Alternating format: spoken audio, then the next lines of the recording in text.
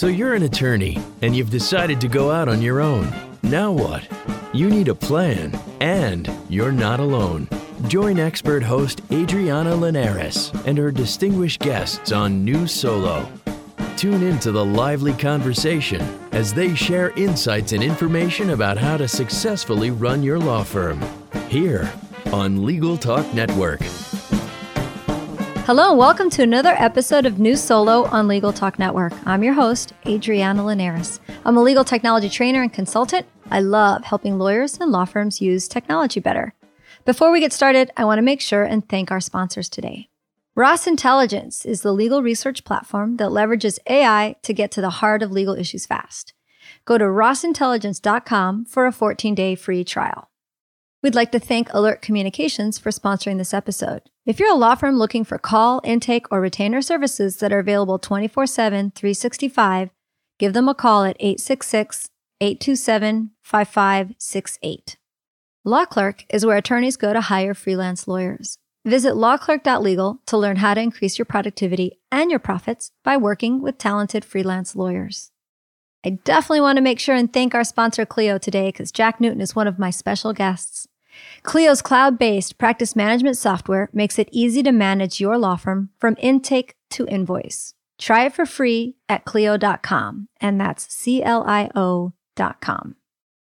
All right, listeners of New Solo, we have a really special episode today. I'm absolutely delighted that Legal Talk Network has arranged for me to have a chat with two GOATs, if you will, Jack Newton from Clio and Seth Godin, a well-known marketing guru and expert.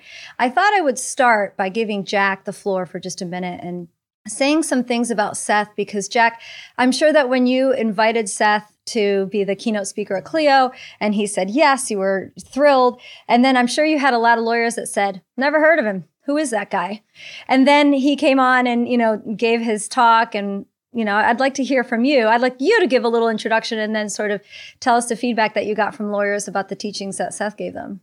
Yeah, absolutely. I've been a long time admirer and follower of Seth, and he's influenced me and the way I market and talk about and position Clio in the marketplace since we started back in 2008. And I think, simply put, Seth's one of the best thinkers on marketing on the planet. And we invited him to ClioCon to follow what I think is a pretty time-honored tradition at ClioCon, which is to bring speakers from outside the legal sphere to lawyers and present them with some ideas that will really change the way our attendees think about the world. So, one great example of that prior to Seth joining, for example, was Gary Vaynerchuk, who we had speak at a ClioCon a few years ago. I don't think any lawyer in the room knew who Gary V was when he got on stage, but everyone left that session a raving fan. And I think exactly the same thing happened at the virtual ClioCon this year with 4,000 attendees around the world attending Seth's virtual session. And I think what Seth does such a great job of is challenging the way that people think about marketing, the way they think about positioning their products and their services and their solutions in a marketplace. And I think lawyers as professionals are people that really need to start thinking more innovatively about marketing, about how they position themselves in the marketplace. And that's more true today than it's ever been. And I really think Seth gave a powerful perspective on how to think about things differently. One of the statements Seth made, I think that resonated most strongly with our audience at ClioCon was, people don't wake up in the morning with a billable hour problem. They don't wake up thinking, I need to buy a billable hour and that's going to solve my problem. People wake up with real problems that need solving. And, lawyers would do themselves a great service doing a better job of positioning themselves to properly solve those problems and really build empathy to the challenges their clients are navigating. So to me, it was such a well-positioned and a timely talk at ClioCon, and I'm looking forward to hearing what else Seth will be sharing with us today. That's great. Well, Seth, I hope you enjoyed those raving words from Jack. That was nice. Seth, I'm going to ask everyone to just Google you if they don't know who you are, instead of spending time asking you to tell us about your 19 books and all your successes. So what I really want to do is dive in and inspire our listeners to be better business owners and be happier humans. I know everyone talks about you from this perspective of being a marketing guru and changing how we look at advertising and marketing. But in all your teachings, for me, what I really get from it is you're a happiness coach to me. And I think a lot of that, stems from building a business or being part of a business that makes you happy. And you're surrounded by people who are happy to work with you and around you. I'd like to start by asking you to define for my listeners your idea of the difference between a freelancer and an entrepreneur. Because I know that a lot of lawyers will launch a business and their families and their friends will say, wow, you're an entrepreneur. That's so great. But you define those two roles very differently. And I want my listeners to start thinking about the difference between what you're about to tell us and how to move from one to the other. Because for many of them, that is their ultimate goal. It's a great place to start. And the words matter. In a minute, we'll talk about marketing. But for the difference between entrepreneurs and freelancers, I'm currently a freelancer. What it means to be a freelancer, it's not disrespectful. A freelancer gets paid when they work. They are the person who does the work. If you read my words, I wrote them. The work of a freelancer, if you want to move up, there's only one way. It's not by working more hours. It is not by hiring little versions of you that you can substitute in without the client knowing. It is about getting better clients. Whereas entrepreneurs, if they're doing their job, should not do the work. They should hire people to do the work. And the legal profession has been organized against entrepreneurs. But if an entrepreneur is running a law firm, that lawyer should never go to court. That is not their job. Their job is to build something bigger than themselves that makes money when they sleep. That every time a managing partner is in court, that managing partner is not doing her real job, which is hiring the next generation of people, getting the next cycle of clients. That is what entrepreneurs do. Figure out how to build it so that you're not the one who is doing the work. If you want to be a freelancer, be a freelancer. Own it. Be proud of it. Don't hire junior versions of you. Get better clients instead. And make more money. I think one of the things I read about you is raise your rates. Get paid more. And I think this is something that a lot of lawyers, especially the lawyers that I deal with, they don't know what they're worth. They don't know how to value their time. They spend too much time studying things like the Clio Legal Trends Report and figuring out where to base their billable hour, where when I wish what they would do is be more creative about how they're delivering legal services and making their customers happy, their clients happy. They don't like, here are 4 words lawyers don't like to hear: customers, marketing, training, and technology. There you go. And that's what we're here to talk about. My God. So let's talk about marketing for a second, because marketing, you used the word advertising when I don't have anything to do with advertising. Advertising was all there was to marketing in 1966. And people should be forgiven for thinking that marketing is about hype and scamming people and running clever ads and jingles and the law firm in Buffalo with the fancy 800 number. But in fact, that's advertising. Marketing is everything you do that engages with your clients or anything else in the market. And we were talking earlier, Han Solo was a second-rate character in a movie. He wasn't the star of the movie, but everyone knows who Han Solo was. Everyone. Why is that? Because he wasn't an easily replaceable commodity. Harrison Ford was peculiar, idiosyncratic, specific, somebody who we needed. And when they needed to make the next movie, they needed him and they couldn't get someone other than him. And so what it means to be a new Solo is to say, what work can I do with my specialty, with my focus, with the people I connect, with the way that I lead, that makes me the one and only, worth it, as opposed to saying, my slogan is, if you are looking for someone, I'm someone. Because that's not a slogan that's going to get you very far in the age of Google. It's true. Well, as one of my favorite internet legal marketers likes to say, Jason Marsh says, you don't want to be a lawyer, you want to be the lawyer. So what I want to, let me double back just a little bit. And then I do want to come back and dive in about marketing, because what I want to ask you to help us do, and Jack, this is where you're going to come in hopefully with a good story, is a lot of attorneys who are launching a firm, leaving their big firm. So we call those big law refugees to start a solo practice. Or right now, there are so many young attorneys that are trying to start their practice. They're going to ramp up. They're going to get excited. They're going to hopefully get the right infrastructure. They're going to try to do all the right things. They're going to hit a dip. They are indeed. Tell us about The Dip, one of your books, and how lawyers, can get out of that and stick with it to survive. I used to live in the NYU law school dorm. I published 3 books about law firms.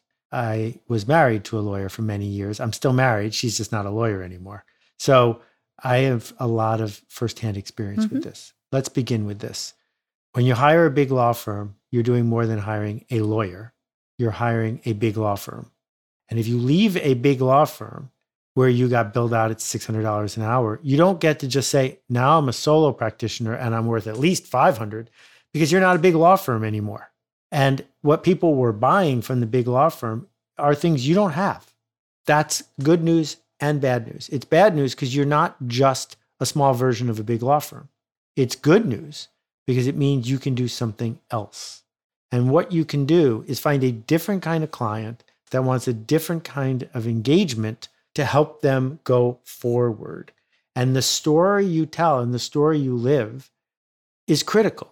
So the dip usually hits when you leave a big law firm after the thrill of not having to kiss up to the senior partner goes away, but right when the reality of how hard it is to get good clients kicks in. And so in that moment, most solo practitioners make a mistake. And the mistake they make is moving down in the market to say, I'm going to stop looking for good clients and I'm going to start taking easy clients. And easy clients are a problem because easy clients prevent you from getting good clients. Yes, you can probably get some guy off for DWI, but the thing is that if I'm a good client, I don't want to hire a lawyer who just got somebody off for DWI. I'm looking for something else. And the dip is that spot you have to make your way through to get to the other side. You don't get to the other side by holding your breath. You don't get to your other side by pretending to be a big law firm. You get to the other side by becoming a leader in your field.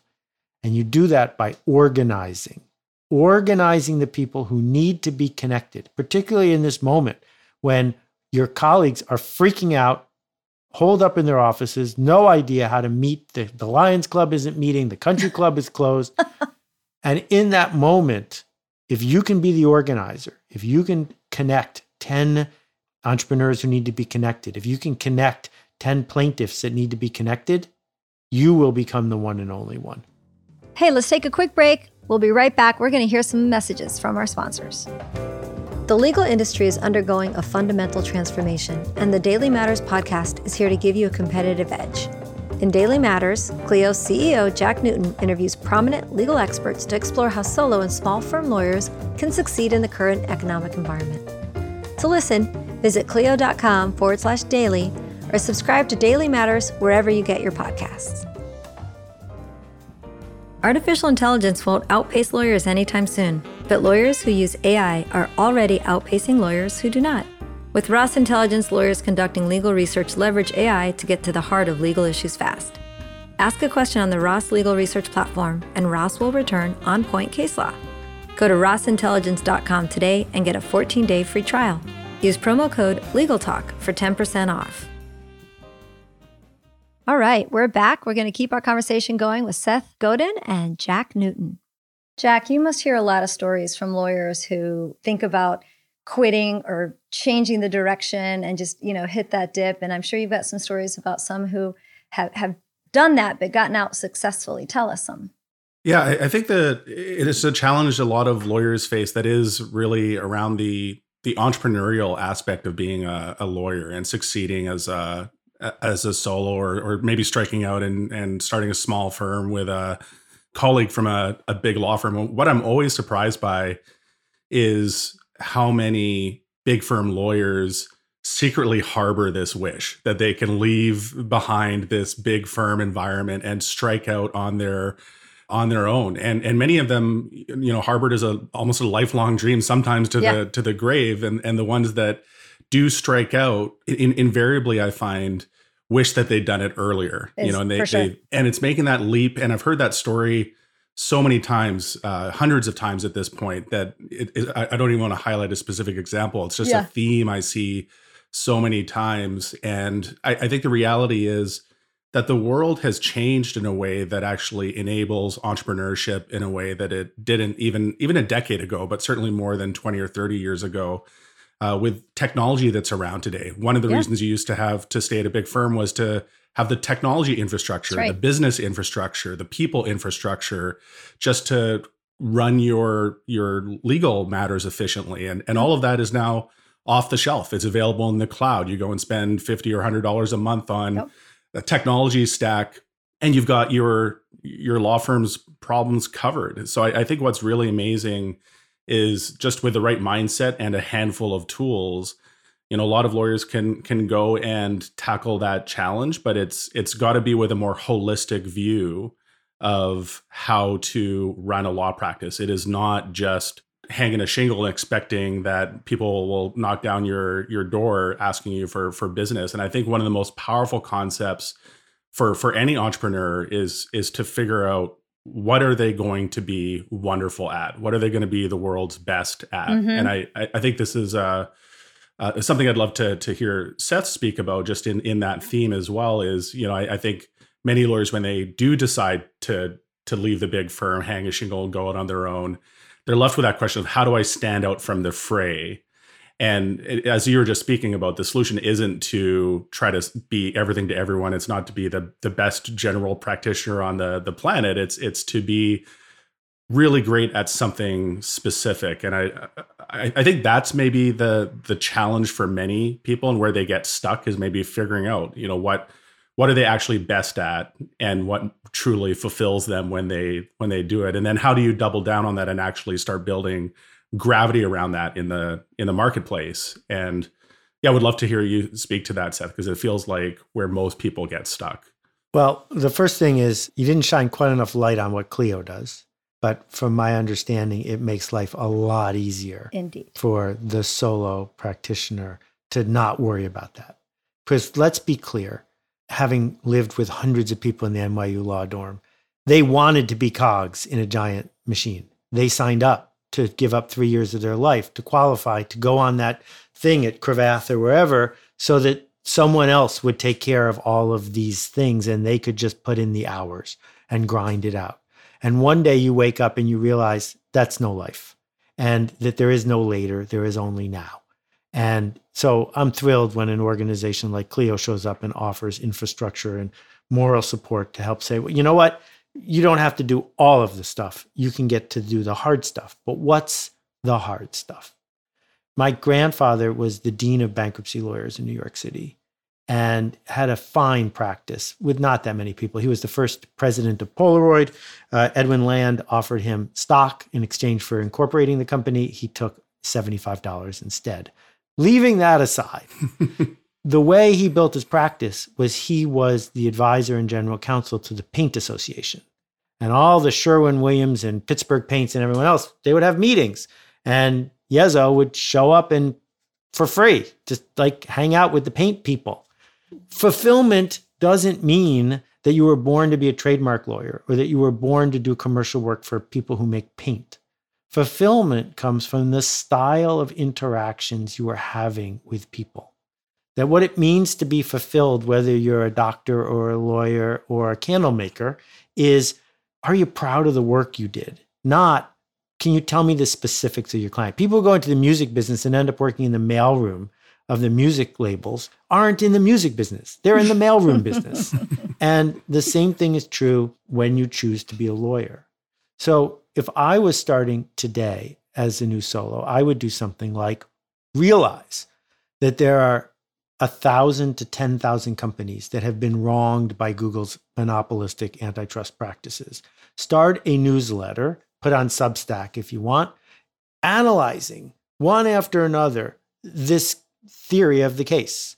You will find that your idea spreads. Your phone will ring because you will, within weeks, become the world expert on this topic, right? Or discover that there are 50 up-and-coming entrepreneurs in your community, many of them women, people of color, people who have traditionally not been embraced by the power system. Organize them.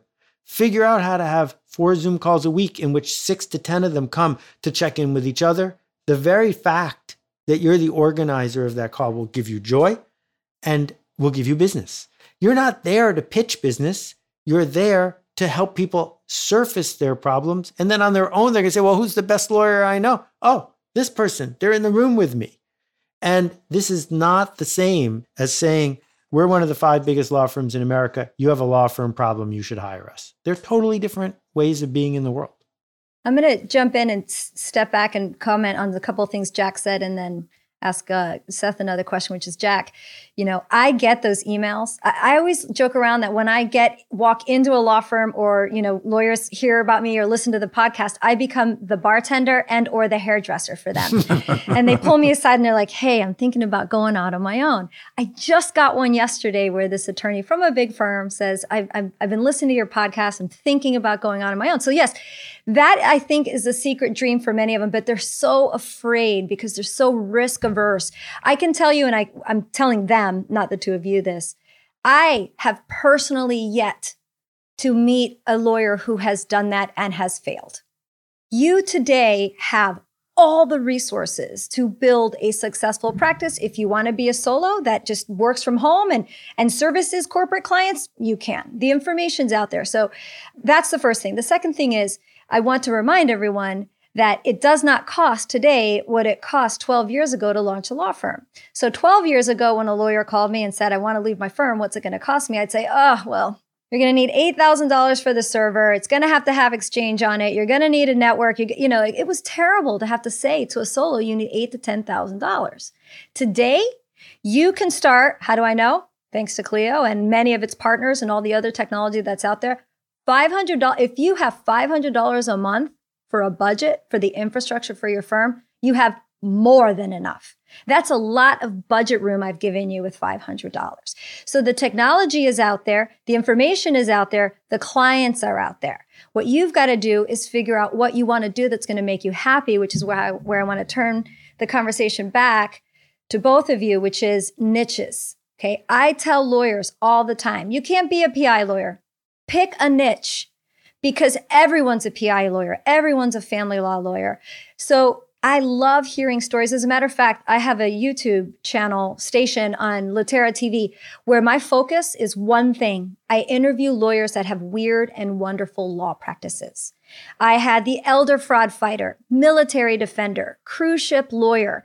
They're amazing. And I'll tell you this, and this is where I want you to jump in, Seth, is they are so much happier than the lawyers I talk to who are not passionate about what they do, who are just cogs in a wheel. When your heart is in it, especially as a lawyer, because it's such a stressful job, life is different.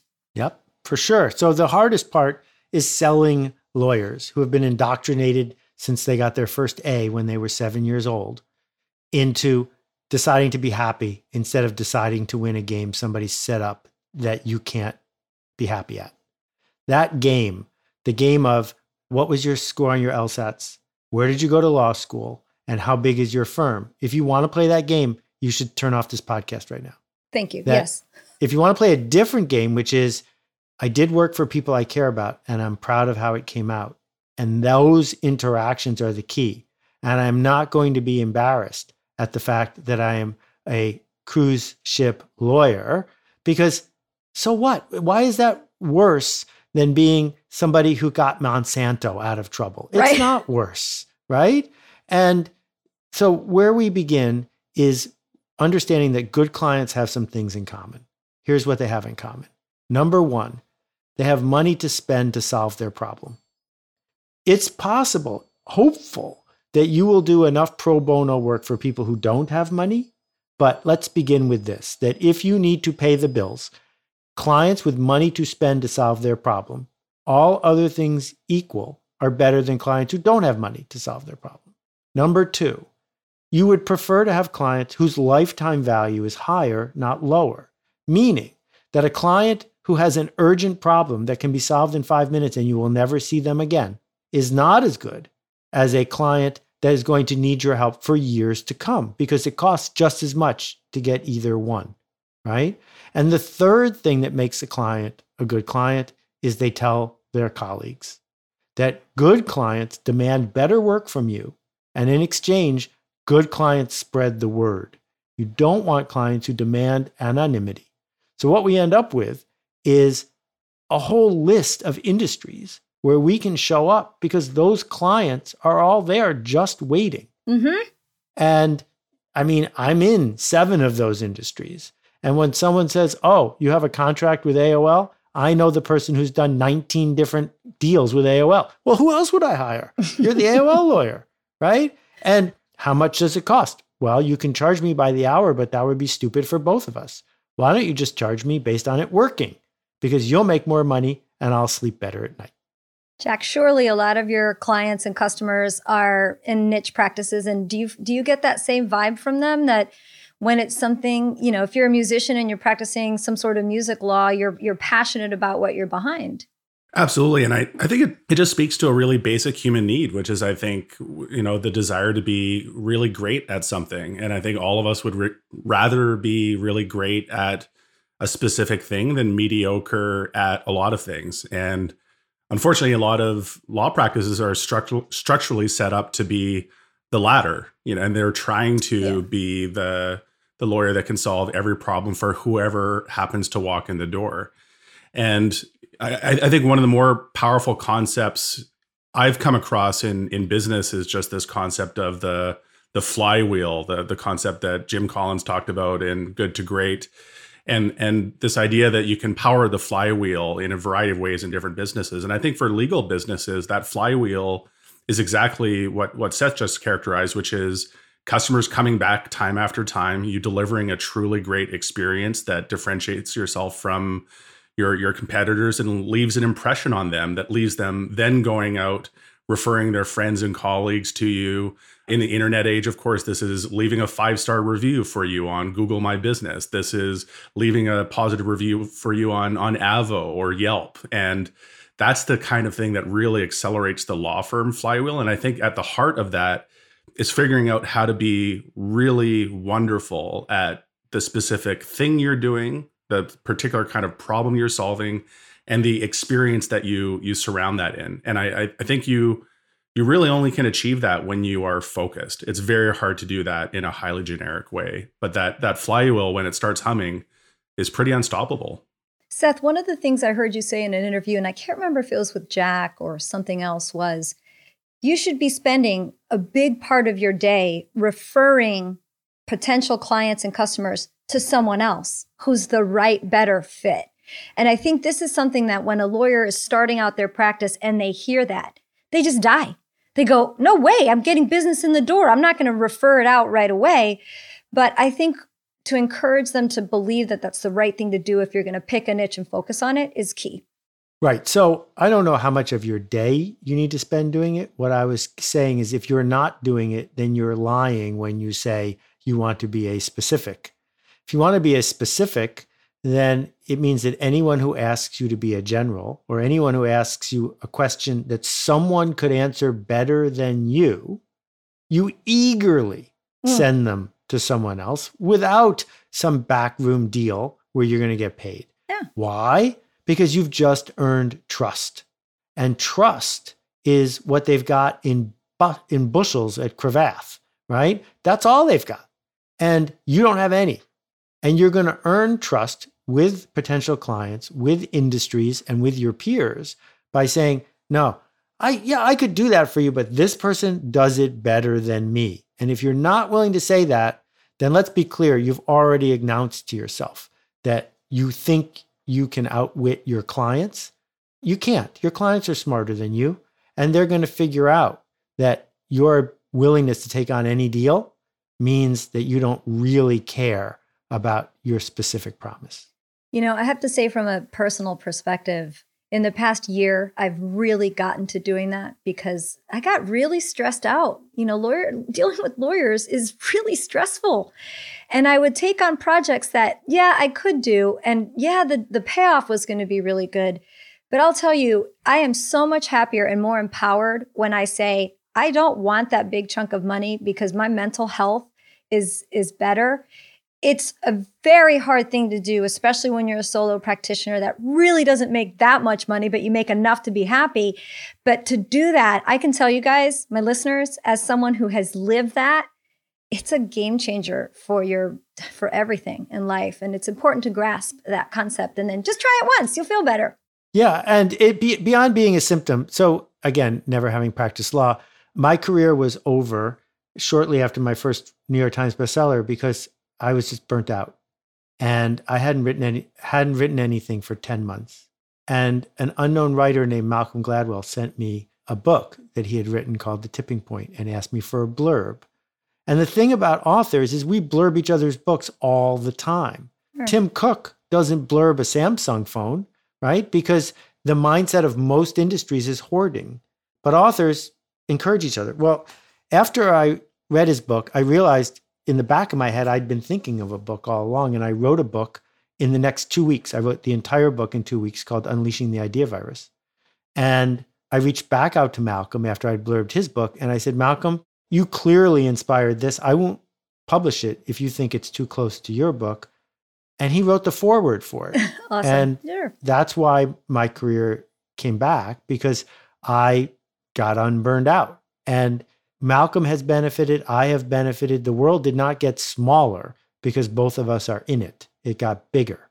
And if you think about how you can become an indispensable center to any community of lawyers or non-lawyers, it will always pay off. There's not a scarcity problem here. We are living in a world of abundant problems. And if you're a problem solver, you're not going to have to worry about being busy. I just want to tell my listeners you mentioned your book, Unleashing the Idea Virus, and I think there's a lot of similarity, or I have them kind of in the same column in my mind as tribes, which is finding people who have something in common. And what I want to say to lawyers is create a movement, and it doesn't have to be around the law that you're practicing. Just create a movement, create a community, get that buzz going about you and what you're doing, especially if it's something you're passionate about, and the word will get out about your law practice. And I think that's just something that, they have a hard time. Lawyers are notoriously risk averse, which, they all say, I hate change. I hate when people say I hate change. I love change. I live for change. So as a change agent with these lawyers, having to tell them that they're going to have to change the way they're practicing or what the technology tools that they're using are, it's hard for them. Also encouraging them to sort of find ways to create. Oh, the other thing is not only are they risk averse, they're not very creative. Sorry for my creatives that are out there. I know they're there too.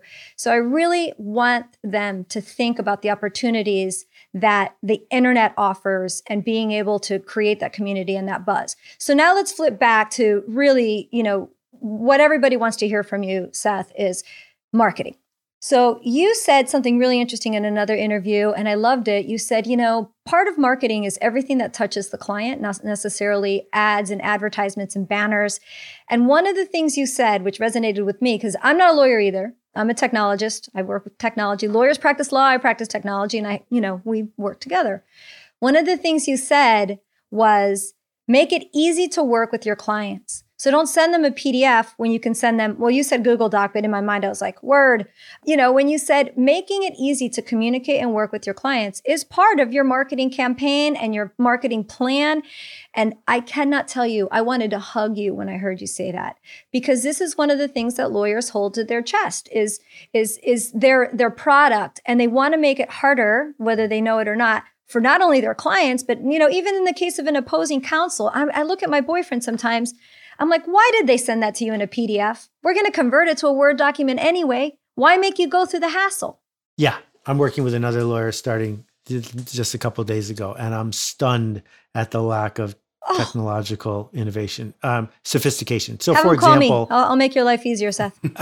Putting the contents of the note in the subject line of the email, or not using a secure shared doc to have me upload my social security number and everything else. Nice. But going back, I mean, it probably will work, but it's nothing that makes me feel confident and comfortable. And it's not remarkable. You have a huge opportunity right now to say, whatever field you choose to be in, that part of what you stand for is that this is gratifyingly fast, easy, secure, and will make you feel smart. And so, one of the things that I could easily see a lawyer doing is coming up with a practice where they represent both sides in a deal and using shared docs, forms, making it really easy for people to lay out what's important to them, and being the person who crafts with both sides the deal that they can then take back to their lawyers for approval if they want.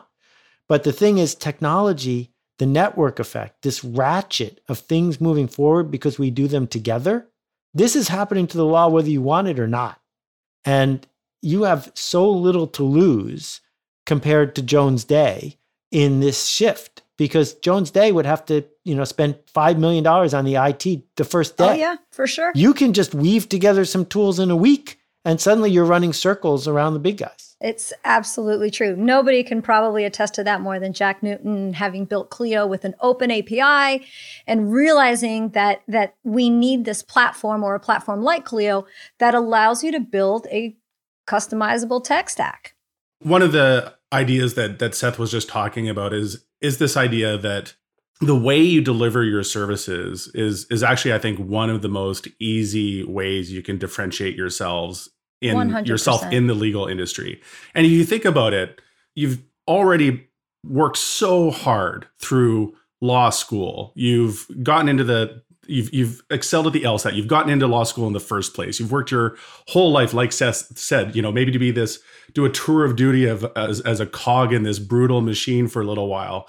You've done the hard work, and now you've struck out on your own, and you're trying to find a way of differentiating yourself in the marketplace.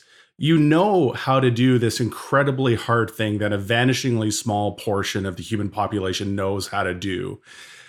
And yet you let the easy things go to the wayside. Right. You let the client experience the way you're interacting with the client. The simple thing, like, are you sending a PDF, or are you sending an editable Google Doc? Are you collaborating through email, or are you doing it through a secure client portal? Are you making people go to their desktop to answer your questions, or are you providing a slick mobile interface for them to go through their onboarding process? And just flip Seth's experience on its head and think, what if this lawyer was somebody who really understood technology, and their intake process was a secure online Q&A and a chat bot that Seth could just securely interact with to answer all of their questions. If all of their subsequent interactions happened in an online portal, Seth would probably be going to every single one of his friends saying, I've got this great lawyer for this specific kind of problem. And maybe that's to Seth's comment around niches, maybe this is the best lawyer in the world for book contracts. And he's worked with Seth now on 19 book contracts for his various bestsellers, and has an amazing tech platform to support all of that. That is a lawyer that will never not be busy. They will be turning away clients because they're so busy. And to me, it's that small incremental effort that can go into really making your client experience sing, all the way from their first touch point interacting with your website, all the way through to, can you give me a review on Google at the end of the process? Every single one of those touch points can be one where you're, to use Seth's framing, marketing yourself, but just positioning yourself as somebody who really understands your client and is empathetic to their needs, and speaking to them in a way that minimizes friction for them. And it's just such an easy way for more lawyers to differentiate themselves and stand out in the marketplace. A couple of times you mentioned Google reviews. In This Is Marketing, I talk about affiliation and status and dominance. Many people make their decisions each day based on affiliation. So everyone wears the same clothes to the interview. We pay attention to who's sitting around the table at the gala. These are affiliation decisions.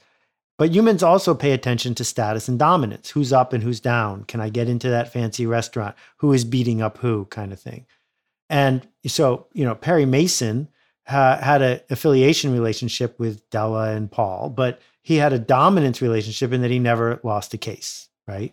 And one of the things that's available to a lawyer who is specializing is claiming status. And that means you don't have any Google reviews. It means you have an unlisted phone number. It means that the only way to get in the door is to be referred by somebody who's part of your inner circle, because only a really, really good lawyer could get away with that. And that's part of the story.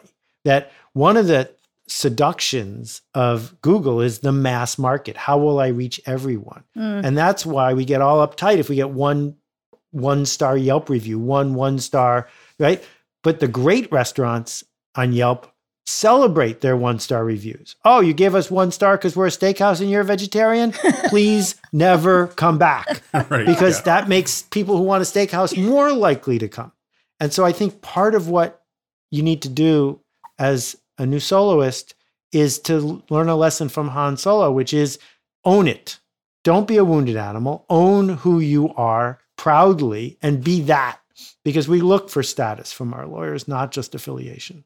That's such a great idea, doing that whole secret door to my law firm angle. I would love to see a lawyer try to pull that off. I'm pretty sure everyone who just heard you, Seth, had another heart attack. It's the second heart attack we've given them in this turn. Well, if what they're doing is working, they should keep doing it. But my guess is they're listening to this because it's not. But I think it's a super great point, Seth, and I think you see it in other industries. One example would be in the venture capital industry. One of the top handful of firms in the world is Benchmark.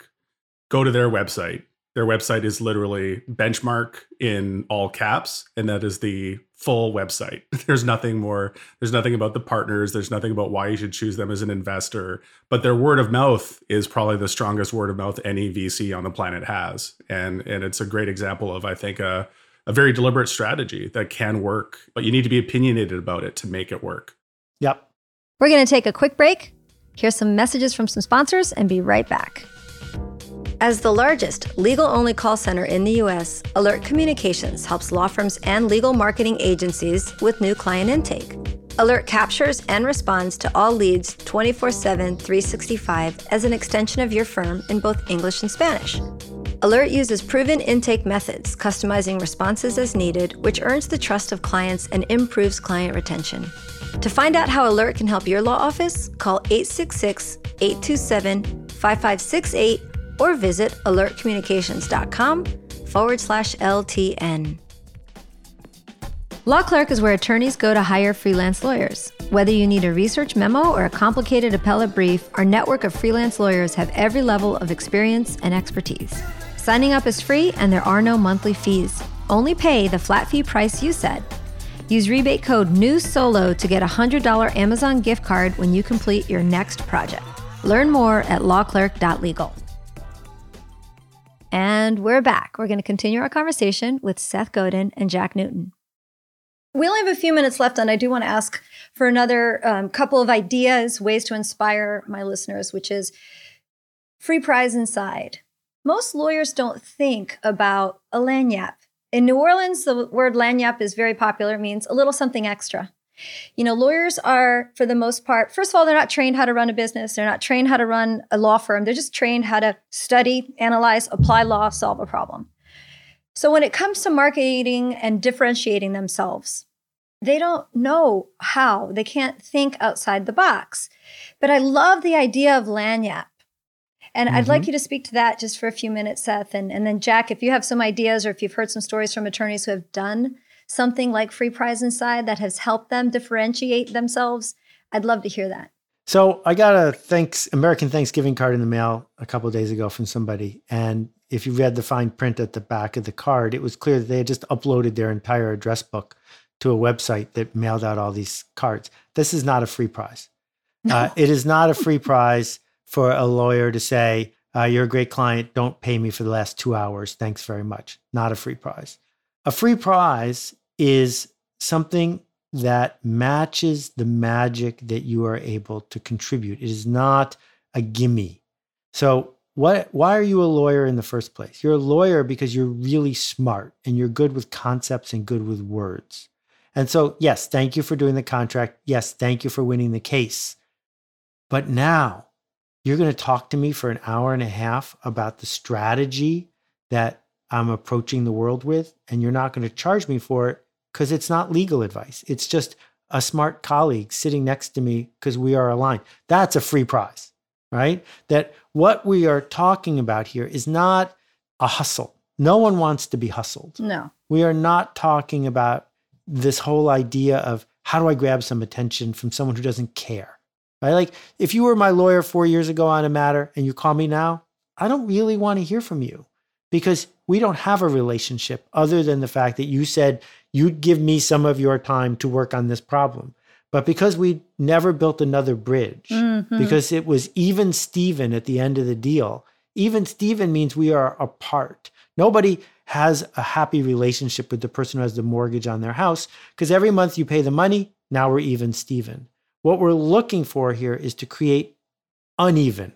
What we're looking for here is to create actual bridges that aren't part of a hustle, but you're doing them because you can, because you see something, because you can say something, because you've earned my trust. And to do that and not charge me because it's not legal work is appropriate. I don't want free legal work from you, but I want to be seen by you. Yeah, I think, agree with everything Seth said. And one of the more influential takes I've seen on this free prize inside kind of concept is from Chris Dixon in the Effortless Experience. And he talks about the fact that if you look at the kind of response curve of clients of any kind or just consumers of any kind, the ones that see the loyalty and customer satisfaction that is created once you've met expectations really plateaus pretty quickly, and going into exceeding expectations is actually a game of diminishing returns. So whether that's the card in the mail or some other surprise and delight thing at the end of an engagement, while that might feel good for everyone for a microsecond, it turns out that clients pretty rapidly forget about it and don't actually put a lot of value in it. And then when you shift that question and say, what do they actually value? They actually put a lot of value in exactly what Seth is describing, which is make my overall interaction with you more valuable and make it more effortless as well. The little touch points that Seth's talking about, like rather than sending me this hard to fill out questionnaire in some format that I need to load up on my desktop PC, make it effortless for me. That is actually the thing that consumers massively value in today's marketplace. And the place you should be investing that incremental effort is I think not in the surprise and delight, over exceed expectations, but actually do the meeting expectations as clearly as possible and as effortless as possible. And the old adage maybe of under promise and over deliver is actually maybe entirely wrong. Maybe it's promise exactly what you're going to do, deliver exactly what you said you're going to do, but make that as effortless as possible throughout the entire process is what I believe is the winning formula. Well, and this is where I'm going to make my usual pitch for technology, where technology can, if you're using it right, which isn't hard these days because it's easy to use, it's affordable, it's easy to learn. When you empower your practice with technology, not only are you creating that effortless experience, not only are you creating those free prizes along the way, you are reducing your own stress. You are making it easier for you and your staff and everyone else to see the life cycle of a matter, to pay. You don't wake up in the middle of the night going, oh my God, did we remember to file that thing? You know that you did because a box was checked off. So for me, everything, unfortunately, comes down to technology and using it right and not hating it. And don't hire an attorney who said, oh, I'm a dinosaur. I got a secretary that does that. And I think my point is reduce stress, use it right, make your life easier. I don't think technology makes a lawyer a better lawyer. I think technology helps a lawyer be less stressed out and have a better relationship with clients. Correct. Well, you guys, this has been a really great conversation. I very much appreciate the time from both of you. My two of my heroes, my goats out there in the world. Jack, what you have done for the legal community with Clio and the inspiration that you have given even your competitors to build great products for lawyers has certainly made my little life easier, but I know it has improved really the lives of many, many, many lawyers out there and their staff and there's, and everyone that lives with lawyers. So thank you. Thank you for that, Jack. It's always a pleasure to talk to you. And Seth, this has really been a thrill for me. I'm I'm a fangirl like everybody else, and I read your books and your blog every day, and I hope every lawyer who hasn't heard about you and doesn't know who you are goes right now and Googles and just absorbs some of these great ideas that you have shared with us and with the world. So thank you very much, too. Oh, it's a privilege. Thank you both. Thanks for having me. Thank you, Seth. All right, everyone. Well, unfortunately, we've reached the end of our time together, and it's a bummer because what a great conversation we're having. I want to make sure and thank Seth and Jack so much for taking the time to talk to us today. Make sure if you have appreciated what you've heard today and on past episodes for New Solo, please give us a 5-star rating, subscribe, and please share this wonderful podcast. And I say that not because I think it's wonderful, but because of the feedback that I get from you, my listeners. Please share it with any other attorneys and colleagues that you think would find New Solo helpful. I'll be back next month with another episode. And until then, don't forget, you're not alone. You're a New Solo. Thanks for listening to New Solo with host Adriana Linares. Tune in again to learn more about how to successfully run your new practice solo here on Legal Talk Network. The views expressed by the participants of this program are their own and do not represent the views of, nor are they endorsed by, Legal Talk Network, its officers, directors, employees, agents, representatives, shareholders, and subsidiaries. None of the content should be considered legal advice. As always, consult a lawyer.